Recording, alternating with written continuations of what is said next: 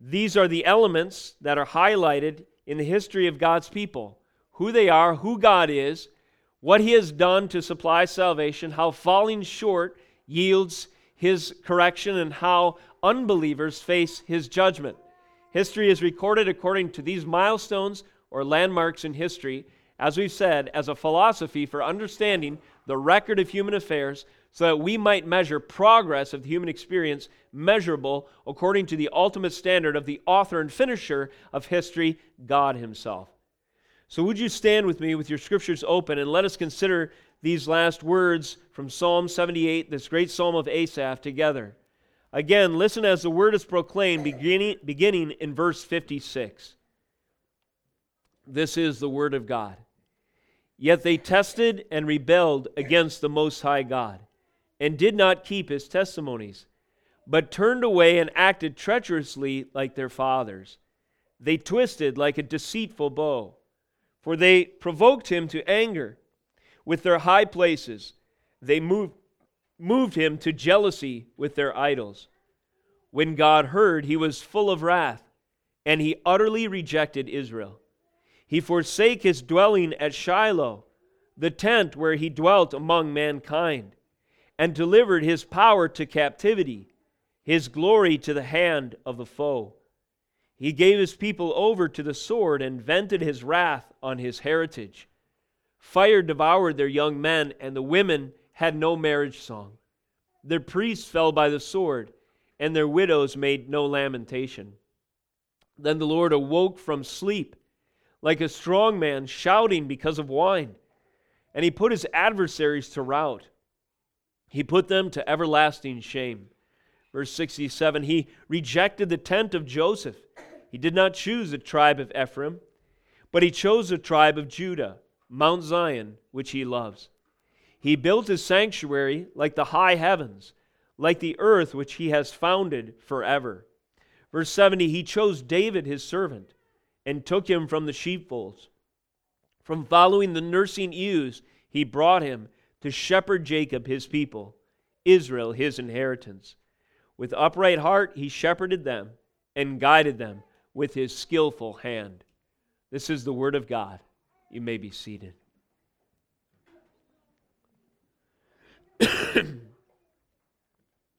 As we follow the historical record of the dealings of God with His people, featured in Asaph's psalm, we have now moved from the wilderness to the promised land.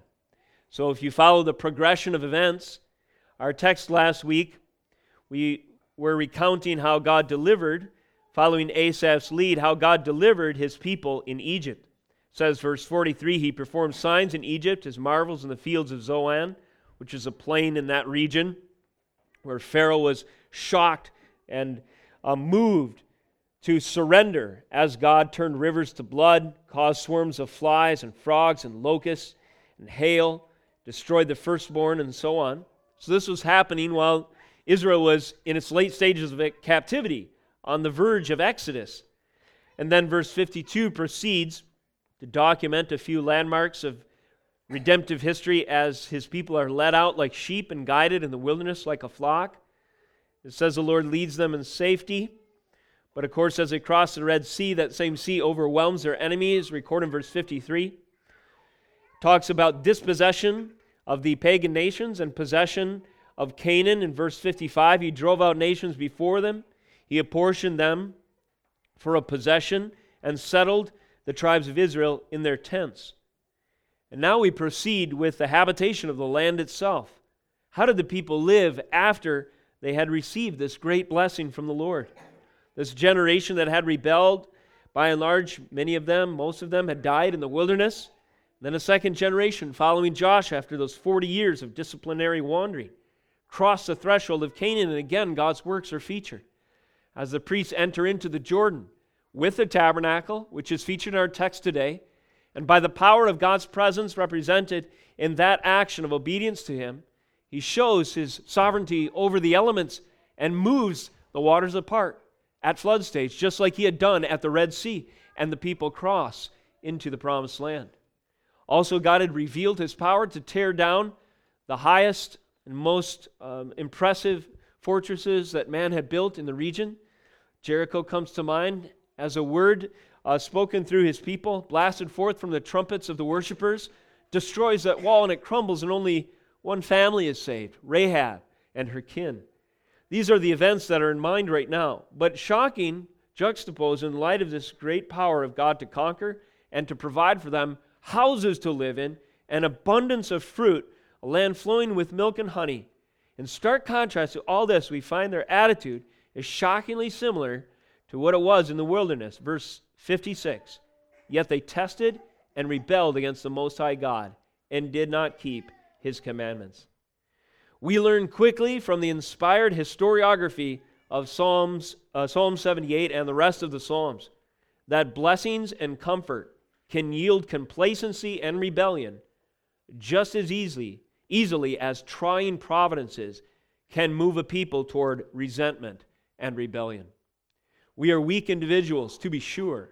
If we're going through trying providences and difficult trial, oftentimes we will rebel, motivated in our humanity and frailty by resentment. But we might think, everything will be better now, and I can worship the Lord without distraction if He would just answer my prayers and greatly, richly bless me. We find the record of God's people that this was not the case. It wasn't just a given.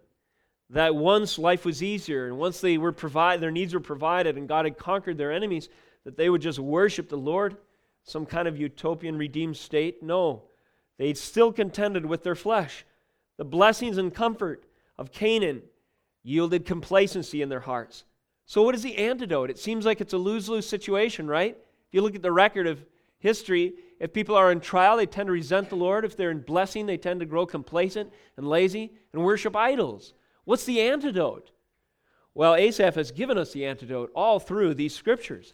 And so again, I remind you at the beginning of this psalm, incline your ear to the words of the wise teacher's mouth, who draws our attention to the dark sayings of old, who reminds us that the most important events in our consciousness are not our experience, but instead what God has done throughout history to reveal Himself and to save His people. These are the things to tell to the coming generation, so that whether in trial or blessing, they may not grow resentful and complacent and resort to idolatry.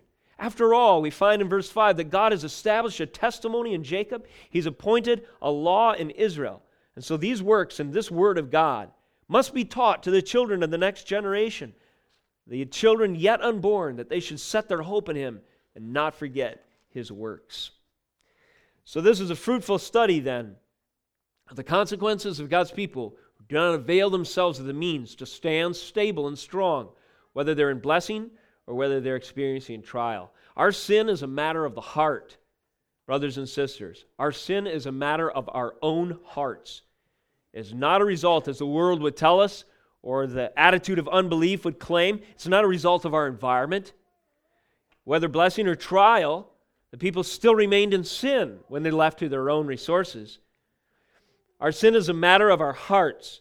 It's not a matter of our socioeconomic condition, whether we're rich or poor. The world would tell us we need programs to confiscate the wealth of the rich and redistribute to the poor, and that way we won't have as much violence in the inner city, because the young men are just lashing out with gun violence in the heart of Chicago because there's not enough good jobs.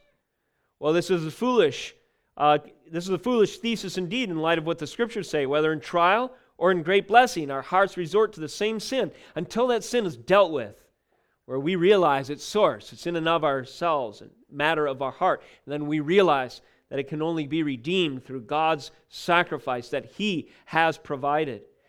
Again, our sin is not a matter of our oppressed status, a victim complex, or anything otherwise. It's not the fault of our neighbor. It's not the fault of our circumstances, where we are born, our parents, or the society that we live in and around. It's a matter of the heart. A fruitful study throughout Old Covenant history, I might suggest to you, we actually did some years ago, I preached a series of messages following the path of the Ark of the Covenant. And as you look at the plight, the position, the prominence, the location, what condition is the Ark of the Covenant in? May I submit to you that invariably you can look at the people and their state of spiritual health corresponds to the plight of this symbol of God's presence among them. when the ark was neglected, their spiritual life was in tatters. Because the ark was that touchstone of connection with the Lord that God had established among them. So when they denied His means, they did not worship Him the way that He had prescribed, then they began to fall apart as a people. When the ark was commandeered by the Philistines, as we'll read some today, then the people were lost and in despair, and calamity fell upon them. When the ark was featured in a prominent location, as one of God's servants like David would find it and say, this isn't right, it needs to return, then battles would be won, the people would be blessed, victory campaigns were waged, and the society began to be healthy and whole and orderly again. And now it all goes down to where God's presence was in the hearts and the consciousness and the experience of the people. What about the presence of God among us today? What about the means that He has prescribed for us today? The assembly of ourselves together, the value of Christ's sacrifice for our sins. If those things are featured front and center in our life, in our order, and they order our affairs, if our attention is drawn to them, if we are quick to confess them, if we love them and study them, then we, conversely, will have grace to overcome, to be victorious over the sins that would otherwise plague us. But if the means that God has prescribed us, our appreciation for the redemption of Jesus Christ, and again, these other means that He supplies, if they go unattended, if they are further down our priority list, then we will also fall apart. With the progress of the people of God through the course of their wilderness wanderings and the settlement of Canaan, what it teaches us is when nothing is sacred among the people, they are thrown into absolute spiritual and social chaos. When the things of God are not sacred anymore, when they are not hallowed, when they're not appreciated, when the values of the Word of God are not featured and foremost in their thinking, in their decisions, in the order of their community, then they are thrown into chaos. They are lost. While this condition may be the delusional dream of hedonistic preferences, like in Psalm 2, where the nations rage and say, let us throw off like chains the law of God. What is soon proved to be true is that this state of chaos is the judgment of God upon their own heads. When the Lord leaves us to our own devices, it only reaps judgment, and despair, and difficulty beyond anything that we imagined in our misguided, hedonistic, self-centered dreams upon our heads. And thus, perhaps, if God is gracious under these conditions, we might look again for the source of redemption. So let us note this pattern a little more closely in our text today under this heading, charting the pattern of sovereign discipline. What we're doing here in our text today is we're looking at the redemptive historical landmarks that are identified in Psalm 78. These, again, as we mentioned before, are milestones or points of reference in order to understand how God works with His people and in order to have a certain structure of God's design as the author and finisher of all history for where we are even today. So as we look at this pattern of sovereign discipline, I submit to you perhaps three categories come to the fore. First of all, we see that God's favor is rejected by the people in verses 56 through 58. God's favor is rejected. Secondly, we see that God's favor is then removed. So first the people reject or they despise, they turn away, they do not consider hallowed, holy, or valuable the terms of God's favor. They neglect Him. And secondly, God's favor is actively removed. And then thirdly, we see hope and redemption in God's favor returning. And this is something of a pattern, almost a cycle in the course of God's people, where He was quick to provide in His steadfast love a merciful path towards repentance, but often came on the heels of people falling away from the Lord, desperately in need of a Savior. So let's consider these categories. God's favor rejected, first of all, verses 56 through 58. It says, again, they tested and rebelled against the Most High God and did not keep His testimonies. Testimonies is synonymous with law in this context. The people of God, they tested and rebelled against the Most High. And just to recall to your attention, not to go into it at depth because we've covered it already, but This choice for the name of God is extremely important. When God as the Most High is identified, it's His character as the highest authority and the ultimate truth and the most powerful source, say, in and of Himself, that is to say, complete, self-sufficient, needing no other, and absolutely sovereign over all that He has made. When it is the Most High, that God that is emphasized and is clearly featured in the consciousness of the people, then it is the testing and rebellion of Him that becomes such a foolish and convicting course of action and thought. When we realize God is the Most High God, that He is the rock, the sovereign, the Lord of all, the Creator, the Sustainer, the first, the last, the Alpha, the Omega, the King of kings and Lord of lords, the only wise God, inscrutable in His wisdom. When we realize Him according to how He is portrayed, displayed, made known, revealed in Scripture, then conviction is quick to flood our heart if we should ever rebel against what He has proclaimed, or presume to be tempted to test Him. Again, testing God is subjecting Him to scrutiny by employing an ostensibly higher standard. I'm going to test God by this other measure. And the assumption is then that this other measure is something higher than God, that God must submit to in order to be justified in our mind. The people were doing this. They were testing Him and they were rebelling against Him. And in this way, they were rejecting God's favor. But note this, one of the primary motives for the people to reject the favor of God, the terms of His favor, what He had prescribed for worship, the presence of Himself promised with His people when they were obedient to His testimonies, to His law. When this was rejected, one of the primary motives was for favor with others. If we de-emphasize, if we move away from our value of our favor with the Lord, if favor with the Lord is not very important to us, it is almost always the case that the reason it is so is because we're seeking favor with others. Our neighbors, the pagan world around us, other kingdoms, people we see as successful, those that we might envy, a covetousness of the position of the rich and prosperous, seemingly so, nations around Israel. That was the source for their wayward affections to terminate on, and suddenly they didn't consider favor with the Lord as important as favor with others, to be like our neighbors, to have what they have, to appreciate the influence that they have, to be fat and well-clothed and have no real worries in this life. That was the tempting allure that drew people away from worshiping the Lord toward worshiping of idols, seeking favor with other cultures by accommodating their gods. A culture, when you enter into or you correspond with or you fellowship with another people who are governed by a different set of rules and values than you are, then usually what that means is in order to have favor with them, you have to at least tolerate or accommodate their gods. You have to be okay with them. Now, why do you think the New Testament tells us that it is a virtue, according to Jesus in the Sermon on the Mount, to be hated by all people for my name's sake, or be hated by men for my name's sake? It is for this reason.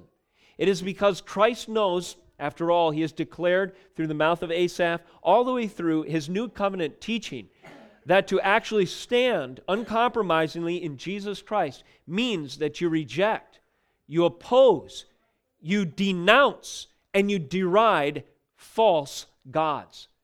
And you do not sacrifice favor with the Lord for favor with wicked cultures.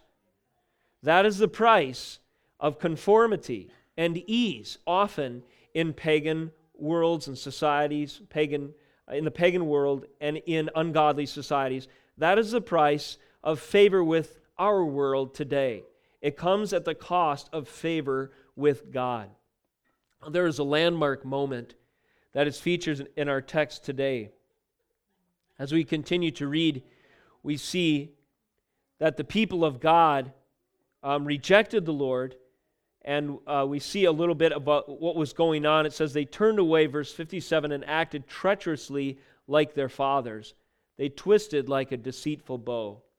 And let me just cross-reference the landmark or milestone of covenant history that is referred to here. Turn with me to the book of Judges, if you would.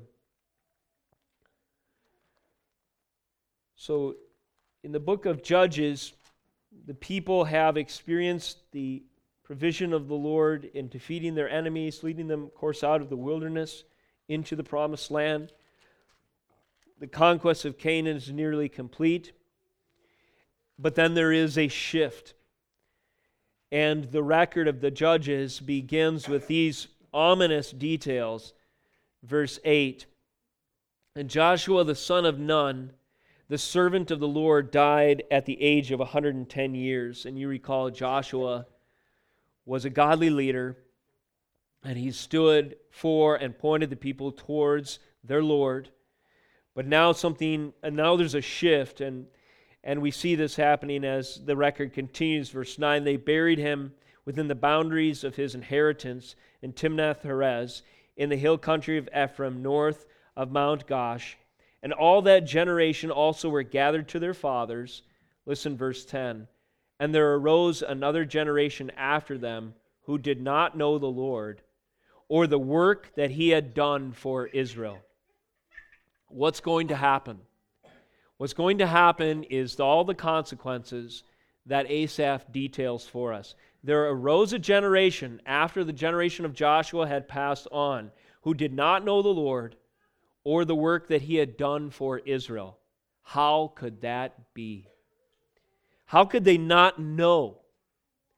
The people of Israel, verse 11, did what was evil in the sight of the Lord and served the Baals, and they abandoned the Lord and the God of their fathers who brought them out of the land of Egypt.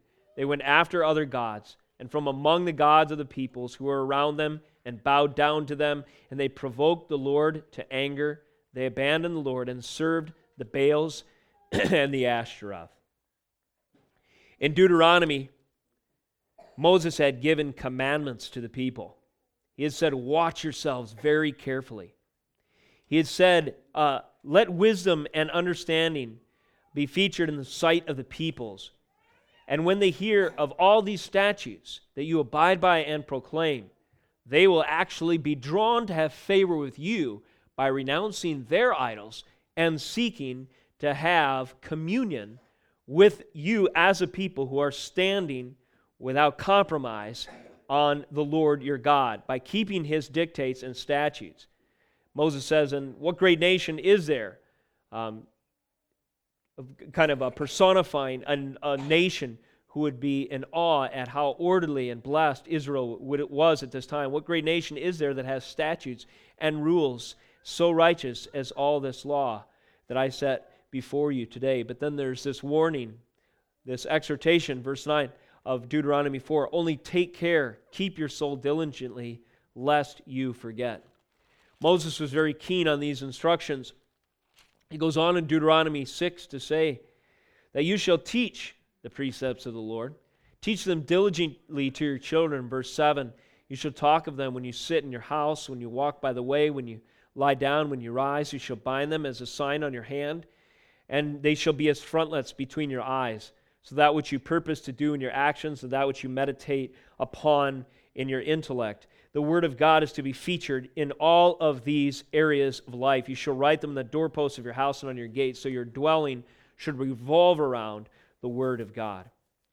Now, this is the missing element that caused the people in Judges chapter 2 to forget, because they did not do as Moses and Joshua had commanded. Asaph records the fallout of the next generation. He had established a testimony in Jacob, but they had not told the children yet unborn. They had not arisen to tell the next generation.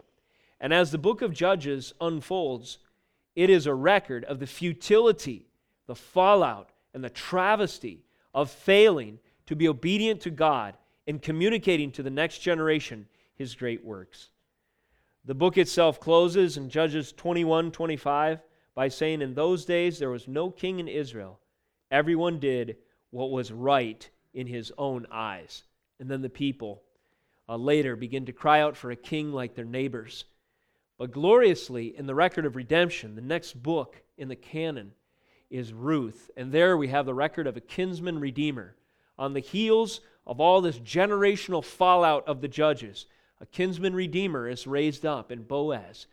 And the son of that union between Ruth and Boaz ends up in the lineage of Christ himself. And so God's favor returns, and this is the picture. Even though God's favor is rejected by the people, and it yields this temporal and for many individuals eternal judgment, there is hope on the horizon. There's an illustration to describe this situation that might be interesting to note in our text today. It says in verse 57, they turned away, again in Psalm 78, and acted treacherously like their fathers. They twisted like a deceitful bow. I wonder if anyone has any idea what this might mean. I certainly asked that question in my study. There's a cross-reference that's helpful in Hosea. I don't need to turn there necessarily, but let me read you 2 verses. In chapter 7, 15 and 16, although I trained and strengthened their arms, yet they devised evil against me. They return, but not upward, and they are like a treacherous bow. A same term there. Translated a little different, I believe same Hebrew word. Like a deceitful bow or a treacherous bow. Their princes shall fall by the sword because of the insolence of their tongue. This shall be their derision in the land of Egypt. This is a great cross-reference because it illustrates, or it further expounds this illustration of a deceitful or treacherous bow. But it also turns the table of the experience of the people, so that Egypt, which was once associated with God's triumphal victory in leading them out, now becomes a source of mockery and derision. In other words, the people turn things upside down. They reversed their fortunes when they were unfaithful. The Lord had trained them. He had given them His law and His statutes. He had equipped them with a knowledge to teach to the next generation the glorious works of the Lord. He had strengthened their arms against their enemies. We see this in Hosea 7:15. But how did they use that relative prosperity, their position in the new land, and their weapons and their influence and so on? They devised evil against Him. Again, the complacency and the provisions led to rebellion against the Lord. And this is the idea of a treacherous bow. A bow is an implement of war, of course, and it has strong limbs. A bow must be strong. David says, you have given me a shield of victory. My enemies fall at my feet. You train my fingers for battle. I can bend a bow of bronze. These images of shield and bow or a bow of bronze indicate the strength of a weapon of war. Because those arms are taut when strung, just right, when the arrow is knocked, and when it's pulled back, it supplies the force to multiply the power of the warrior over his foe. But imagine if that bow is reversed in his hands, where you go to pull the bow back, and that arrow, instead of flying forward, which has been the case in the experience of the warrior, every 1,000,002 times he shot it, all of a sudden the arrow just shoots straight back into his chest. And he's thinking, my trusty bow has never let me down. This deceitful weapon has turned itself on me.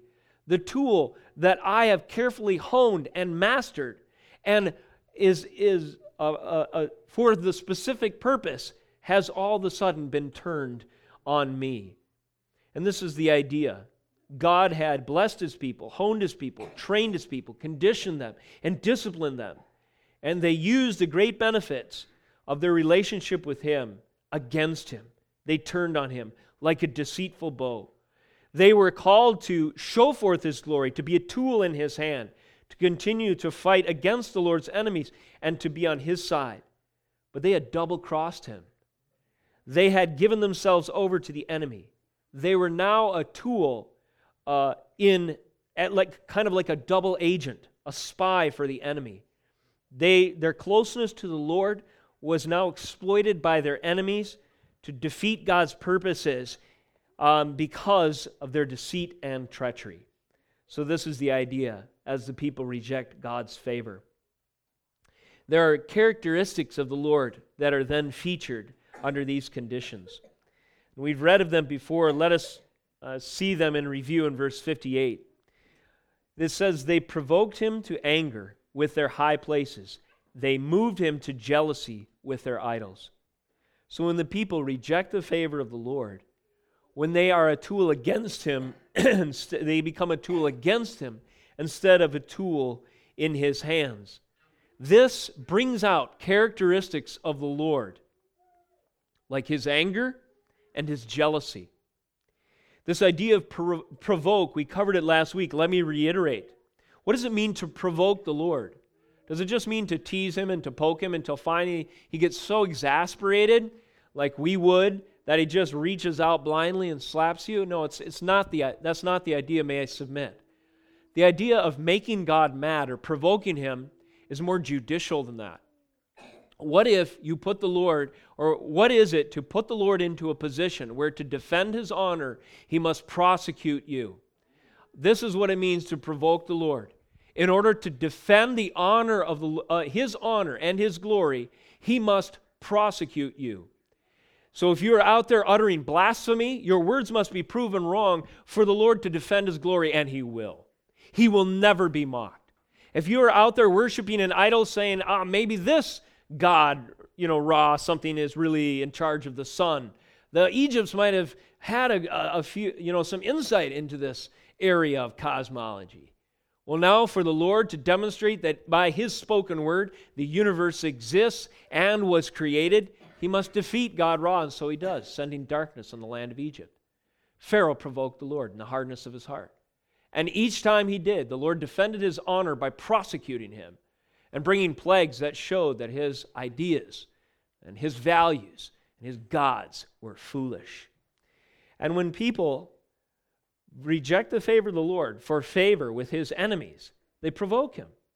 They put Him in the position where defending His glory means He must prosecute them. Also, the characteristic of jealousy, and this is the idea of provocation and anger, but there's also a jealousy involved. They moved Him to jealousy with their idols. We won't turn there, but 2 Corinthians 11, Paul identifies with this jealousy. He says that he is jealous for the church because he had betrothed them to one bridegroom, but now they had been unfaithful, and they were seeking relationships, and in so doing, they were committing spiritual adultery against the Lord who had bought them and preserved them. Everyone who's married, or anyone who has an idea of the biblical and the concept, the beautiful truth of marriage, understands that the terms of that covenant are specific. And when they are established and secure, the husband and the wife are faithful to one another.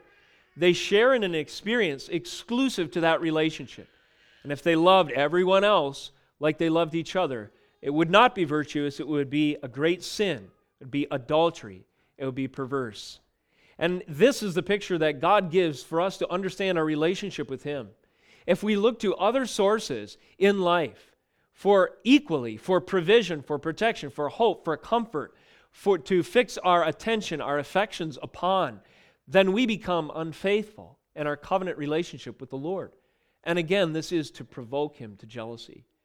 God is not jealous because He's some self-centered egotist, the way we might think of a jealous individual or something like that. God is jealous because He loves us exclusively and particularly.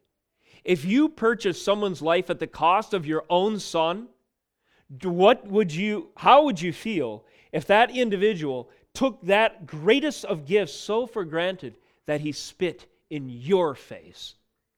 This is the idea of provocation to jealousy. God has given us His own Son to die upon Calvary's tree, the cruel, shameful death of execution by Roman cross. How much do we appreciate that act of love? And if we despise it, if we belittle it, if we take it for granted, it is to commit, in a sense, spiritual adultery against the Lord who paid the highest price to buy us and to secure that relationship. So this is the context, and this is the idea behind this poetry here when God's favor is rejected. Let us look at the next stage where, again, charting the redemptive historical landmarks identified in Psalm 78 and noting a pattern of sovereign discipline. First, God's favor is rejected. Secondly, God's favor is removed. Verse 59, when God heard, He was full of wrath, and He utterly rejected Israel. He forsook His dwelling at Shiloh, the tent where He dwelt among mankind, and delivered his power to captivity, his glory to the hand of the foe. He gave his people over to the sword and vented his wrath on his heritage. Fire devoured their young men, and their young women had no marriage song. Their priests fell by the sword, and their widows made no lamentation. That's our middle passage here, God's favor removed. The landmark event that is in view here is in 1 Samuel 4. Turn there with me for a moment. This language of Shiloh and Zion and so on, as we see the contrast with Zion, verse 68, is a reference to the dwelling place of the Ark of the Covenant at this time in Israel's history that 1 Samuel 4 records. The Lord removed, it says, again in our text, verse 61, He delivered His power and His glory into the hand of the foe. What does this refer to? And what events took place at Shiloh that actually represented a removal of God's favor from among the people actively by His hand? Well, the events unfold in verse 3, 1 Samuel 4, we'll pick up there. The troops came to the camp, and the elders of Israel said, "Why has God defeated us today before the Philistines? Let us bring the ark of the covenant of God here from where? Shiloh, that it may become among us, or that it may come among us and save us from the power of our enemies." So the people sent to Shiloh and brought from there the ark of the covenant of the Lord of hosts. Let's just pause there a moment. Oh yeah, we have the ark of the covenant. Maybe that will work.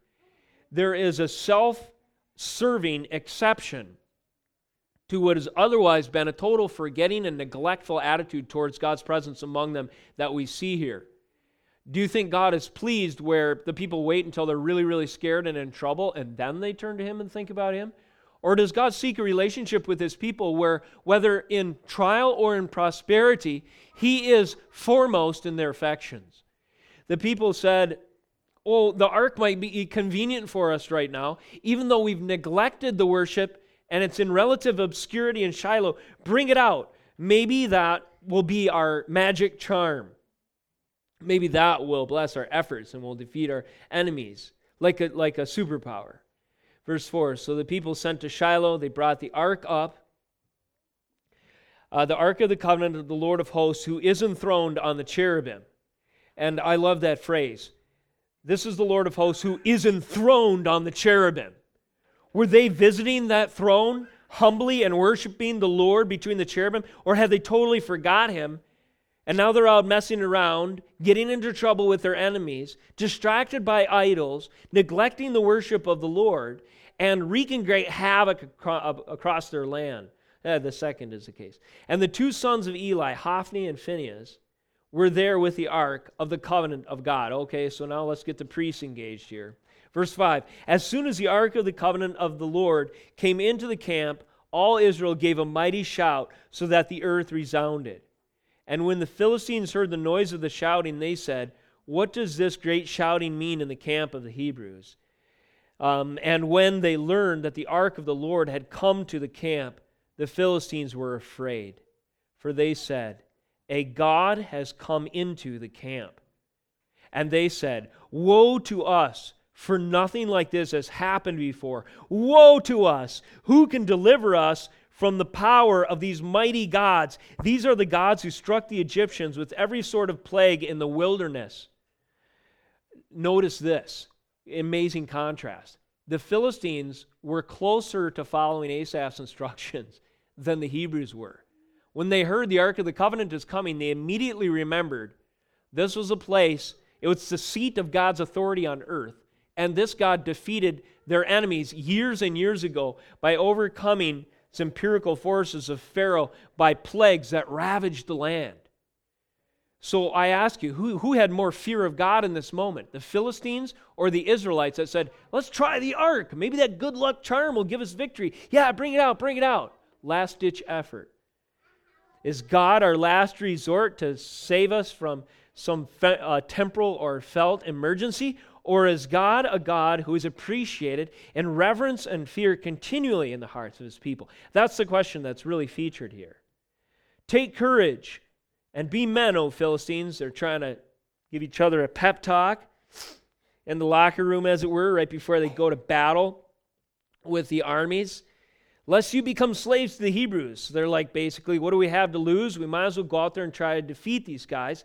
As they have been to you, be men and fight. Verse 10, so the Philistines fought, and Israel was defeated, and they fled, every man to his home.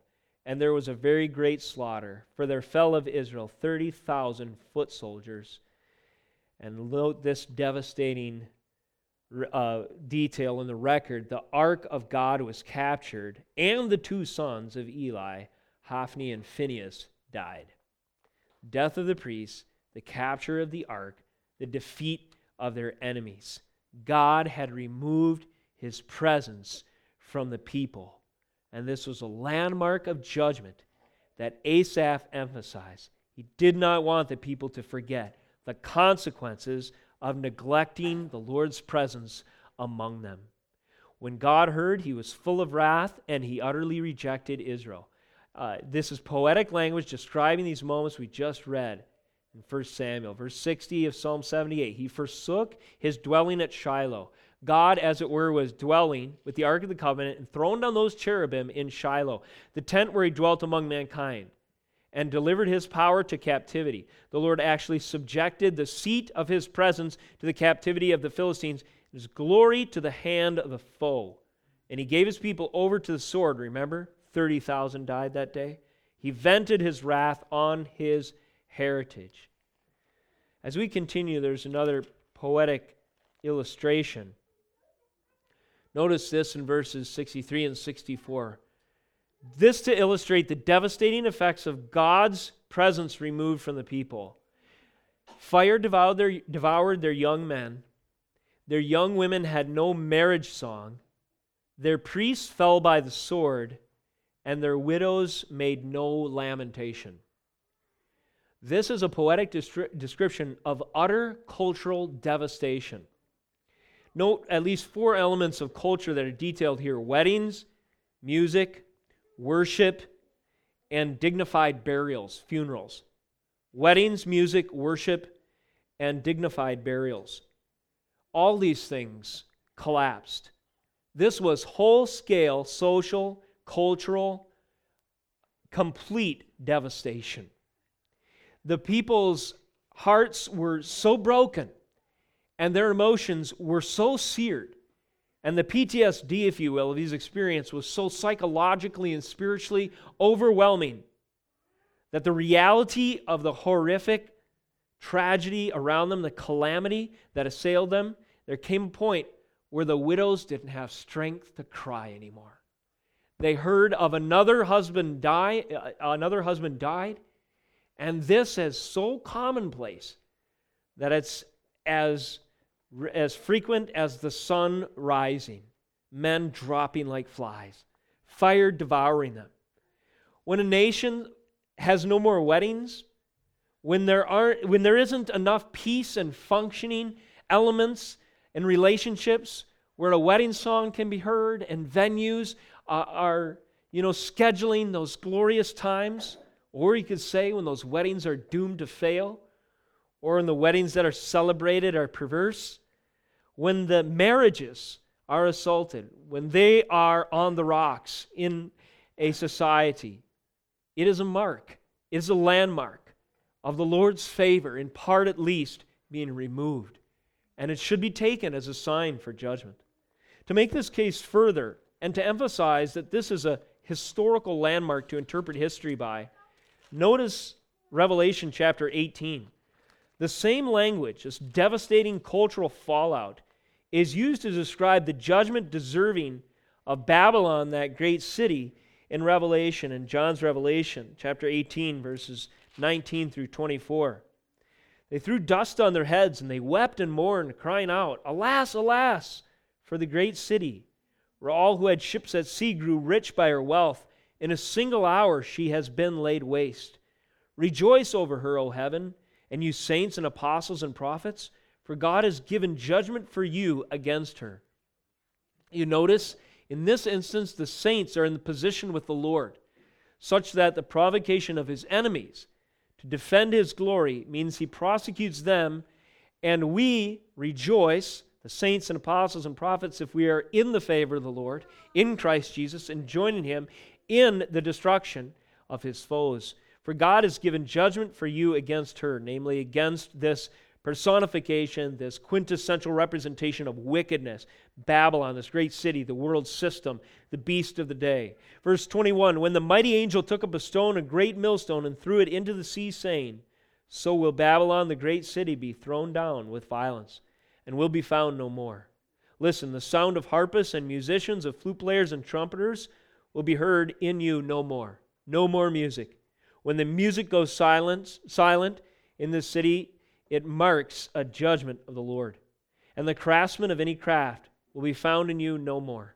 The sound of the mill, so commerce, economy, the trading of goods, and the progress of the people, development of all of these social systems, they're imploding. The sound of the mill will be heard in you no more. And the lamp, the light of the lamp, will shine in you no more. Electric grids going down, so to speak, no longer having the resources to shine as a city. The voice of the bridegroom and bride, there's our wedding reference, will be heard in you no more. For your merchants were the great ones on the earth, and all nations were deceived by your sorcery. And in her was found the blood of the prophets and saints, and of all who have been slain on the earth. And so what does Asaph and John have to teach us, and the record of God's interactions in history? Well, we find that this incident in the life of the Hebrews is not some isolated, unique circumstance, but instead it's a landmark to judge God's interactions with people by. That is to say, we can expect if sin continues, and if the Lord's favor is rejected, for favor with the world system, and if God begins to remove His favor and from His people or a nation today, we can expect that His judgment will come in the form of weddings falling apart, of marriages imploding. It will come in the form of economic fear, and where people were once reveling in their riches, proud and arrogant, they will now fear for their next meal. It will come in the form of death being so common that we blink at it now and we don't even grieve. I cannot help but think of abortion in our land as I think about this. In the past, I've said it this way. Sometimes I cry about abortion because I haven't cried enough. How many of us weep over the loss of millions and millions of the innocent little ones among us who never breathed, their lungs never filled with oxygen, because the next generation is not only taught the Scriptures, but so many of the next generation is slaughtered in the womb. And the widows, the mothers who have lost their children, so jaded to the reality of death around them, no longer grieve. And a society no longer mourns the loss of the next generation.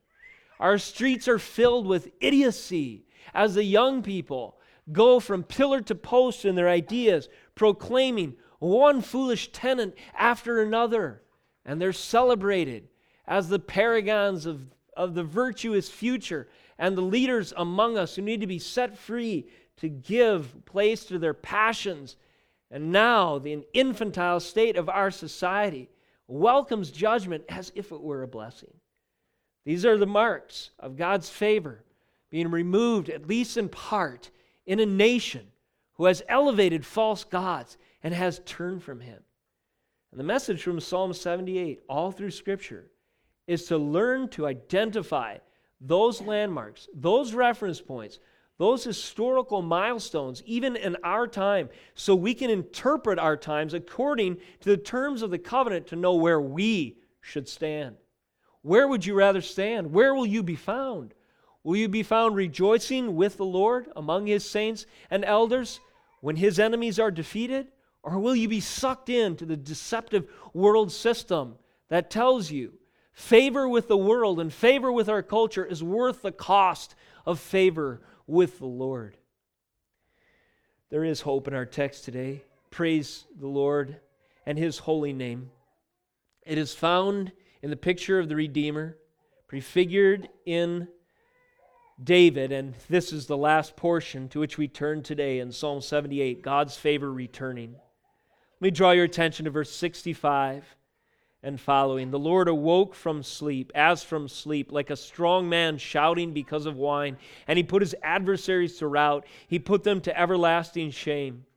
He rejected the tent of Joseph. He did not choose the tribe of Ephraim. Let me pause there. He did not choose the tribe of Ephraim. He rejected the tent of Joseph. So Ephraim, son of Joseph, what is identified here is the place Shiloh was in the territory of Ephraim, and that was where the ark of God's presence dwelt. So the picture is here, because my presence and the worship of me was neglected under the stewardship of Ephraim, then it will be removed, and I will choose the tribe of Judah. The tent of Joseph is rejected. It's a picture here where those who did not steward and appreciate the presence of the Lord among them, but God inasmuch as he is representing the Ark of the Covenant, languished in obscurity in Ephraim, there would now be a removal of their privileges, and it would be given to Judah. Verse 68, but he chose the tribe of Judah, Mount Zion, which he loves. And now Jerusalem becomes a fixture, a landmark in covenant history. This removal of the Ark of God's presence from the unfaithful, and then the faithful king restoring it to its rightful place of centrality among the people. And this was David's calling that he fulfilled.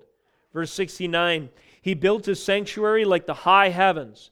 So once again, the Lord is elevated in the high place as he ought to be. Once again, in the consciousness, in the worship, in the testimony, the confession, the actions, and the obedience of the people, he is indeed proclaimed as the Most High God. He built his sanctuary like the high heavens, like the earth which he has founded forever. Verse 70, he chose David his servant from among the sheepfolds, and from following the nursing ewes, he brought him to shepherd Jacob, his people, Israel, his inheritance.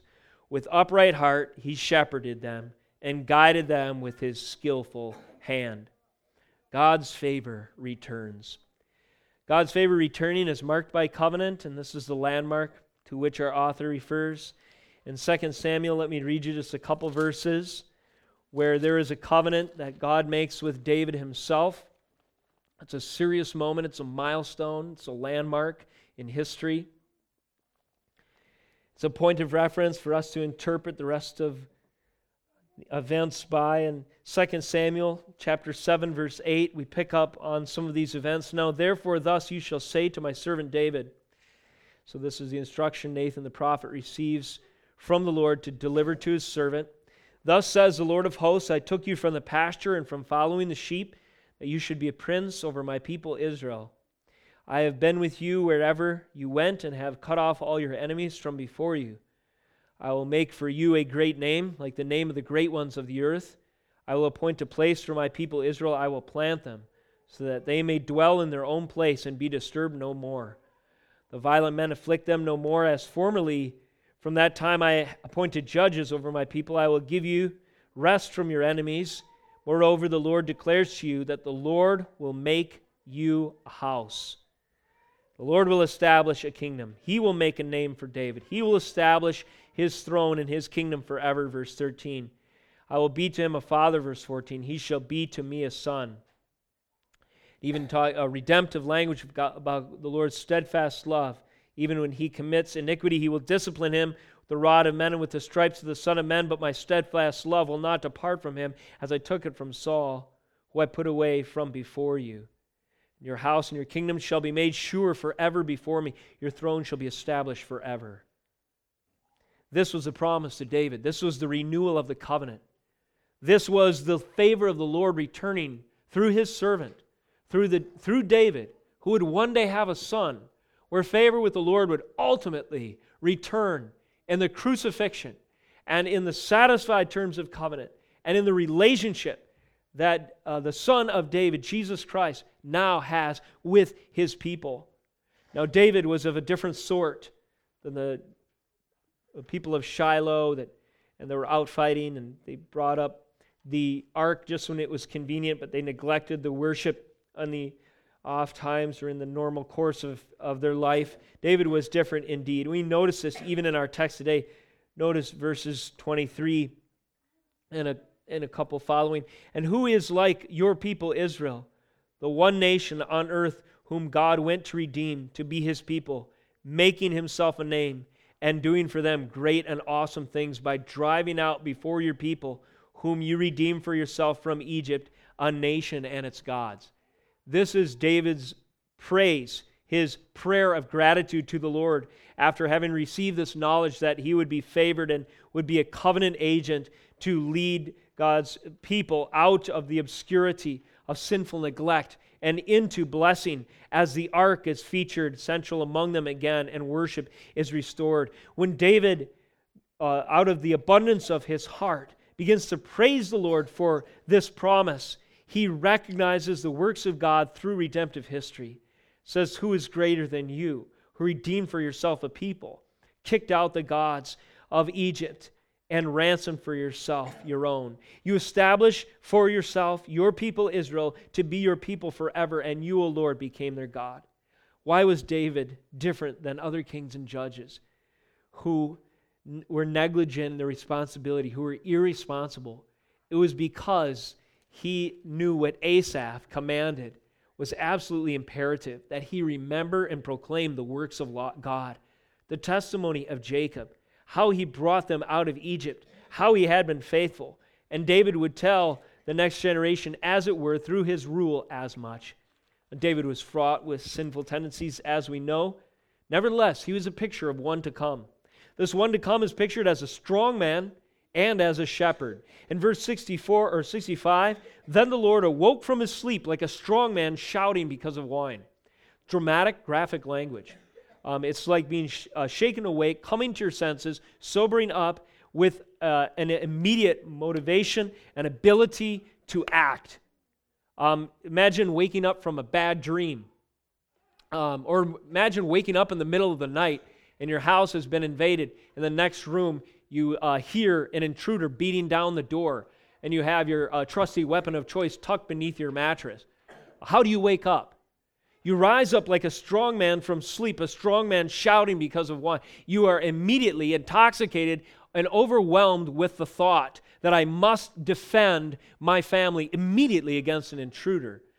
And this is the idea of a sudden invasion of God's favor just when all hope was lost.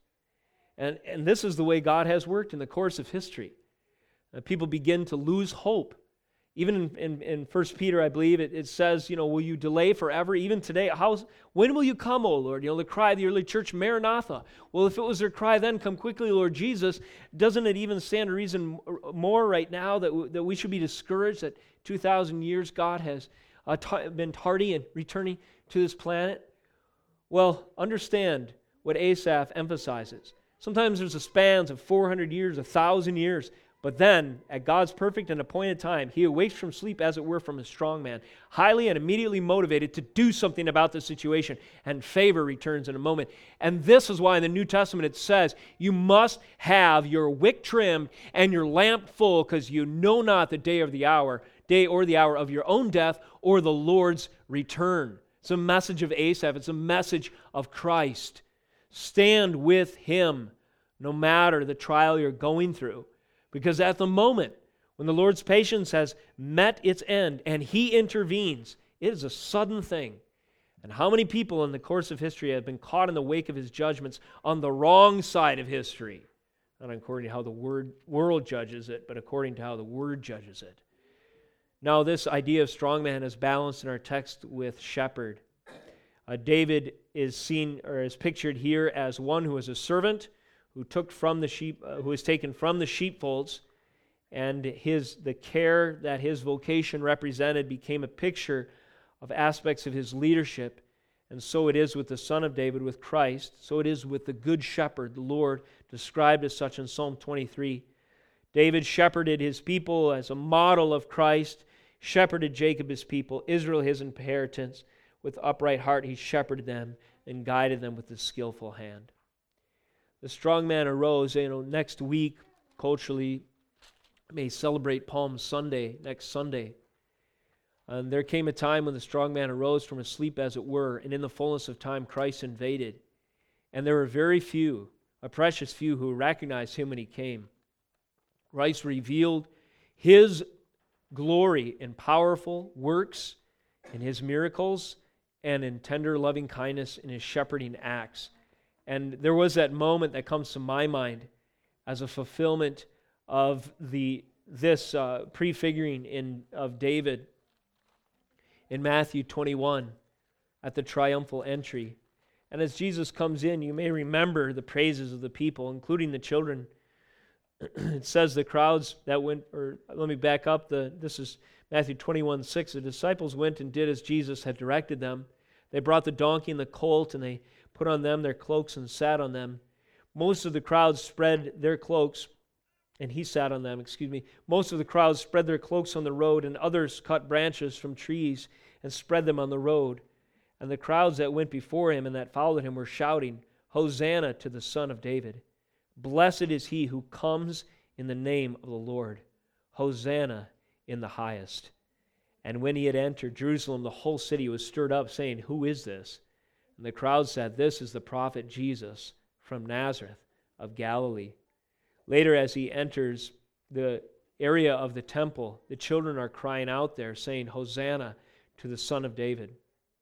Religious leaders who were trained to recognize him were blinded by their idolatry. They were ignorant.